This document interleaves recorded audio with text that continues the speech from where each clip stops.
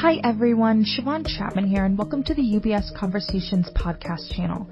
Today we are joined by Melinda Hightower for a conversation focused around art and social justice. Melinda, welcome. I'll pass it over to you. Welcome to the Future of Wealth, the power of cultural capital, where we explore invested and impactful journeys across the arts, philanthropy, and inclusive growth. I'm your host, Mel Hightower, head of UBS's Multicultural Investor segment. And joining me today is social justice advocate and art influencer, Paul David Henderson. Thanks so much for joining the podcast, Paul. Oh, I'm excited to be here. Thank you for having me. These are all some of my favorite topics, so I can't wait to dive in. So why don't we go ahead and do that? Let's talk about your background and hear your take on the biggest challenges and opportunities in the fight for social justice. Let's first start out with your chosen profession, the law, which we share. So what were your motivations for becoming a lawyer? You know what's interesting to me is the law, for me, even as a child, I've always felt like I wanted to know why things happen to my community rather than for my community. And I grew up in some challenging circumstances here in San Francisco, but to me, the key to unlocking and understanding things was education. So I poured into my education to really try and understand how things work and how things operated. And for me, as I went through the school system and went to college, law schools seemed to be the key to unlocking a deeper understanding of how things really worked behind the scenes, how the laws worked, how they were interpreted, how they were applied from a governmental perspective or municipality expectation or from a justice perspective. That's how I ended up going to law school. And every day there was a new opening for me of like, oh my gosh, I had no idea that's why they made a rule like that. I had no idea this is how the laws would be interpreted against or for specific individuals or communities. And that's how I ended up following this career path of going into law in the first place. And I've got to say, it's been really rewarding being able to both understand and be trained in communication and research. And that's how I got here. Great.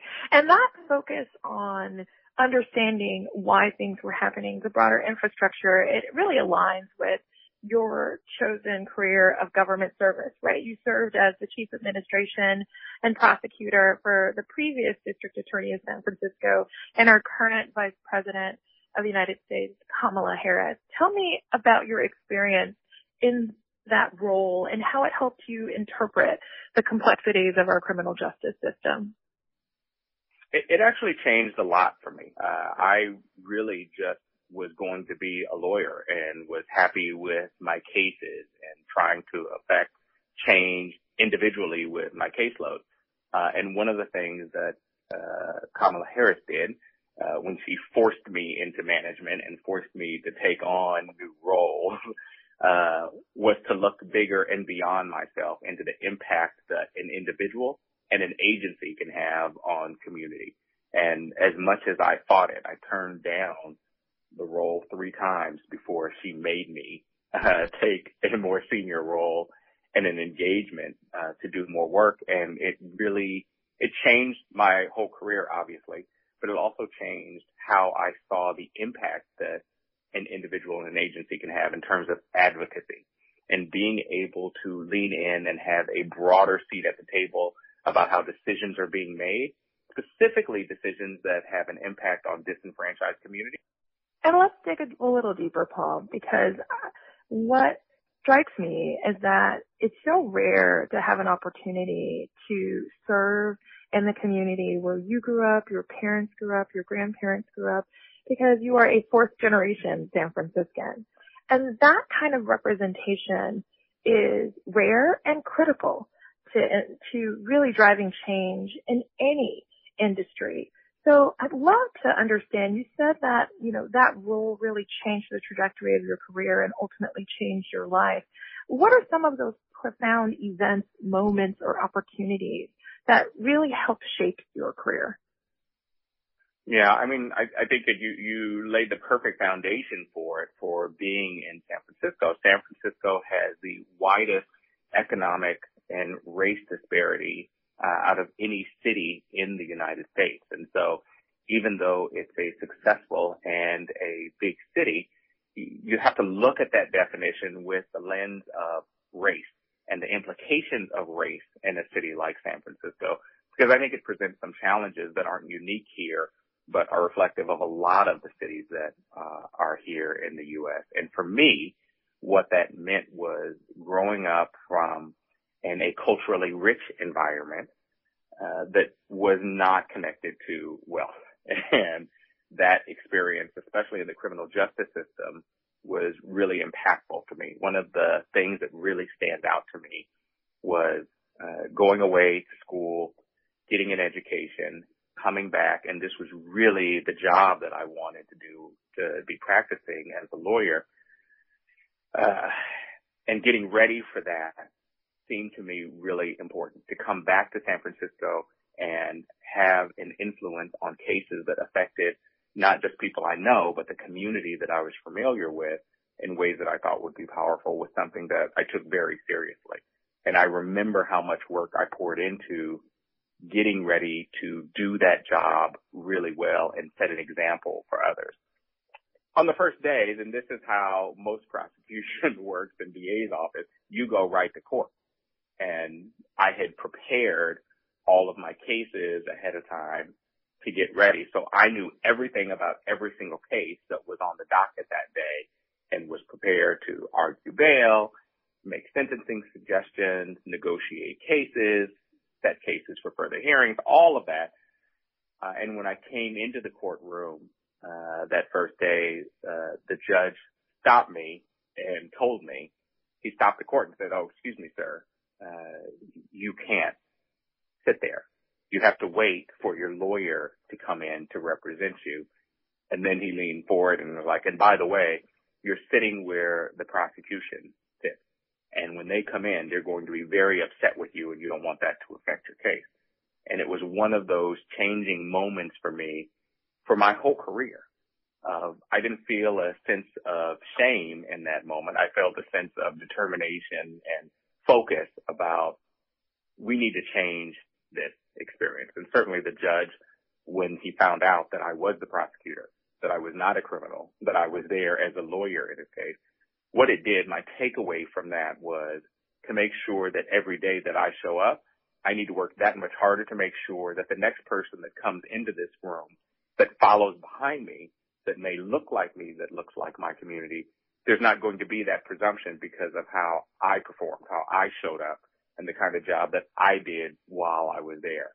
And I will say, leaning in to myself, leaning in to my career also absolutely changed the outcome of what I've been able to do, not just as a lawyer, not just as a prosecutor, but as an individual that's committed to addressing some of the intransigent and subjective problems that are mirrored in a lot of other cities with disenfranchised communities. Really, what a pivotal moment. Probably not just for you, but for that judge as well, because I'm sure you appeared in front of that same judge multiple times throughout your career. For 2 years. For 2 more years, I was in front of him every day. Yeah, it was. It was. Right. But that was his shame, not mine. Tell me about an initiative that you pursued or an achievement that you have of which you are most proud from your time in government service. Wow. I think I'm most proud of the many programs I started that were alternative programs in the criminal justice system. I mean, one of the things that I learned very early on, and this is one of the takeaways from my experience of working closely with Kamala Harris, she actually wrote a book on the outline of this, of being smart on crime. There's no tough on crime and soft on crime. It's trying to figure out what the nuances are. Things are not black and white. Things are nuanced and gray. And some of the things that I'm most proud of are the programs that I initiated throughout the justice system to address problems that were not going to be solved with incarceration. And so like the drug courts that we had, and the domestic violence courts, and and the gun courts and the transitional age youth programs. All of these, and things like the internship programs to give young people an opportunity to understand how the justice system works and to play roles in decision making about those things, I think have all been really important. And just as important as holding people accountable, we have to interpret what accountable looks like and how accountability gets defined. And I think that's everyone's responsibility, more so with the folks that are at the table making decisions. And that's the stuff that I'm most proud of, that where I've been able to craft decisions that have impacted not just lives, but entire communities, that have improved people's experiences for how they get about in life. And those experiences have been in communities that have been connected to me or that I feel connected to. And I think that's really important. If for no other reason, then it sets a model of what can be done for the future. Wonderful. And that commitment that you have, that bedrock commitment to shaping communities and to social justice, it isn't just limited to your career. You also have a history of it in your community service as well.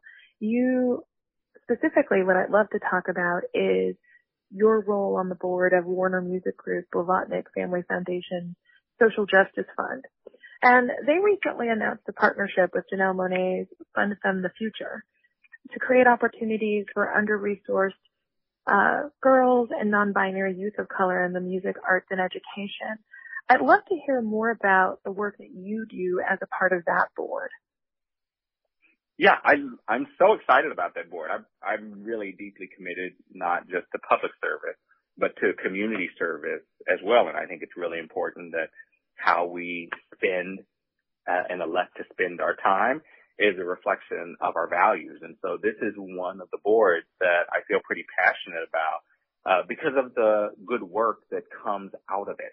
I mean, those dollars, that it's $100 million grant, goes to fund some really powerful and important work that's taken place, not just in the United States, but throughout the world. But specifically here in the United States, having that social justice focus, I think, is really impactful, and one of the reasons that I'm on this board, because I believe so much in trying to affect change that's going to be positive. With the Janelle Monáe Fund, the Fund Them the Future program is one that's specifically focused on opportunities for under-resourced girls and non-binary youth of color in music. And here's what I think is really important about that, and it's similar to other programs and agencies that we funded, is being very intentional to address race. And I think that's what's missing in a lot of the approaches in community service, is that we want to affect race, but we're afraid to talk about race. And so the agencies that are intentional about creating opportunities, addressing and building out programming that is intentional to address race and focused on disenfranchised communities, I think that's the focus and the solution to moving forward in the future. It's really difficult, and I say this often, that you can't create a success that you can't define. And so being intentional about articulating what success can look like for audiences can be outcome determinative for communities that don't see those pathways or aren't presented with the same opportunities for whatever reason. Even when they're just financial, it still makes a difference. And when we have programs where we have artists, and, Warner Music Group works with a lot of artists that come from real communities that are tied to real objectives and goals, and connecting those same artists to these goals, especially when they're elevated with social justice goals that are goals that can be shared, I think can be really impactful. And this is one of the agencies that I think has been impactful and that we expect to be impactful, like so many others on the board that I sit on. It's great. And, obviously the music is good, and I love all of the Warner artists, but I really love that it's not just the entertainment. Behind the entertainment and behind the corporation is a movement that is designed to address specifically social justice and elevate on the pillars of both education and culture ways to speak to disenfranchised communities to address a level or build a level of parity that I think is important. That's why I sit on the board. Thank you. And I think what's interesting an interesting point you raised there is the intersection between the arts and social justice and how the arts can be really foundation for social change. And I'd like to take that on an even more personal level. And your Instagram account, for instance, showcases your incredible art collection. Can you talk more about your passion for the arts and how it intersects with your work in social justice and how you view art as being a tool for promoting social change? Oh my gosh, yes. I get really excited talking about the art stuff because I really love art and I really love collecting. And it's almost accidental because I never even knew that I was a collector or considered myself a collector. I like to have pieces around me, and my art collection, of hyper visibility feels like a love letter to my past, present, and my future self. And so having these pieces around me feels a kind of way to me. And I really do. I love it. I just think that as I focus on the collecting more and I focus on the pieces, not just that I've been able to acquire for myself, because I'm really intentional about trying to share the collection as broadly as I can with as many people as I can and talking about it and gushing about not just the artist, but the work itself and what it means to me. I really believe that collecting Black art or being a Black collector in and of itself is an act of resistance. I work in media, I work in television, and so many of the images that we see through media and television are either negative or lacking when they are addressing communities of color. And the focus is on what communities of color don't have or what they need or how they're diminished in some way. Or they're just completely negative. And to me, I want to come home and I want to be surrounded with images that are reflective of my sense of how I see not just myself, but my own community, of the beauty that I see when I walk down the street, of the inherent justice that's possible when I look at images that reflect my skin tone or reflect values that I'm concerned with. And that to me it's an amazing opportunity that anyone can do. Anyone can start and anyone can enjoy. And if people pay attention, they'll notice and see whenever I'm on television, I'm always rotating in the background what piece of work I've got for people to talk about, and then I tweet about it, and here's the artist, and here's the work, and here's what it means to me. And it's my small way of resistance, of putting out messages, of putting out communications about things that I find of value. And, 6 to 10 million people may see and pay attention. It may help my room rater rating that I have a beautiful, great art that I want people to see. But it also helps the artist too to know that people are collecting their work, not for it to go in a closet somewhere or to be in a warehouse, but to actually be seen and addressed and talked about and discussed and complementary to a beautiful home or a beautiful life that's being presented on television or talked about in a certain kind of way. I feel very strongly about my art collection, and I feel like everyone else needs to join me, not just in appreciating the artists that I've managed to collect, but into creating their own curated experience with art and about art for themselves and being intentional about it. But it just takes having those conversations and making it accessible in ways that I think don't come naturally, especially for disenfranchised communities. There's so many blocks and restrictions and hindrances associated for communities about having access to art and having access to artists that are artificial. But you only reduce or remove those barriers by having conversations and exposure and education about them. And so honestly, it's why podcasts like this are so important, because you can't fix what you don't talk about, and you can't talk about what you don't know. And UBS being forward thinking to have conversations like this makes a difference. The conversation itself changes experiences. Thank you so much, Paul. And one last question. How would you advise someone to get started? What was your journey like starting your own collection? If you could talk briefly about that. Yeah, I've always loved art and been attracted to the interpretation and reflection from others about how they see things.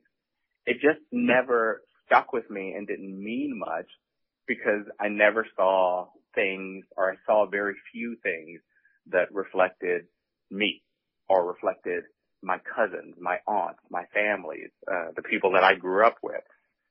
When I went to go look at art, all I saw were posters, and all I saw were things that had images from people of color that were just people playing sports or playing jazz music. And I'm not diminishing those interpretations of African Americans, but the majority of them weren't even produced by the community that they were designed to reflect. And that's a real problem.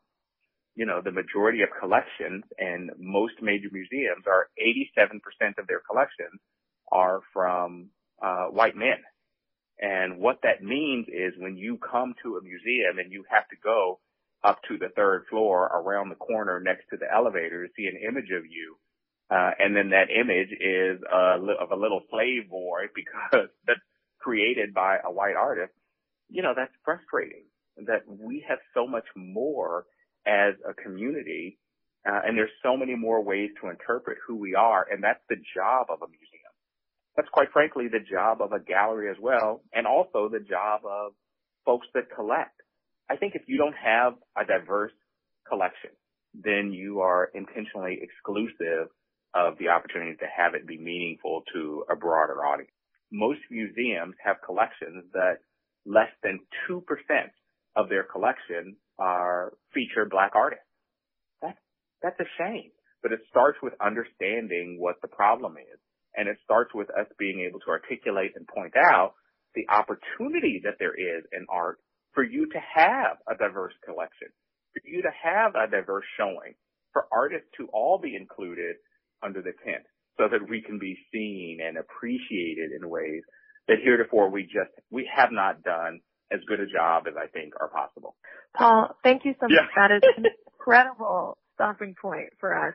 And I think a great call to action for everyone who's listening to be intentional about the representation and to start on levels big and small, starting with the change within ourselves, as well as asking questions of the institutions that we patronize and support. So thank you so much, Paul. I really enjoyed hearing more about your journey and your commitment to social justice in your personal, professional life, and most importantly, in the collection of art that you continue to cultivate. Thank you so much for joining us today. Oh, it's been my pleasure. Thank you so much for having me.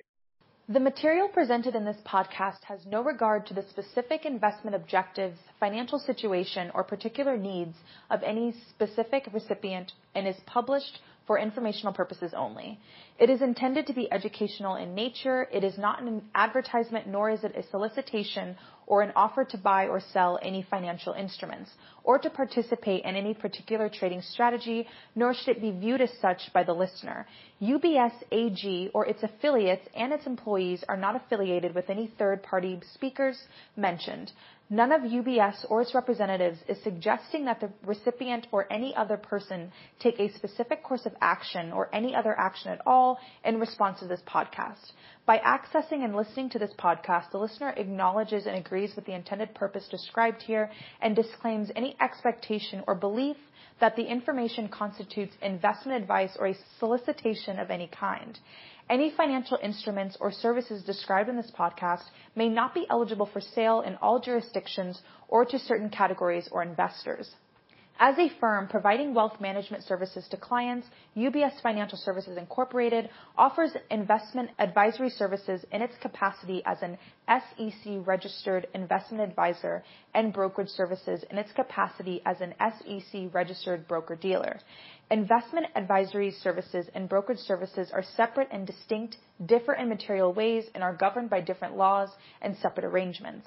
It is important that you understand the ways in which we conduct business and that you carefully read the agreements and disclosures that we provide to you about the products or services we offer. For more information, please review Client Relationship Summary provided at ubs.com/relationship summary or ask your UBS financial advisors for a copy.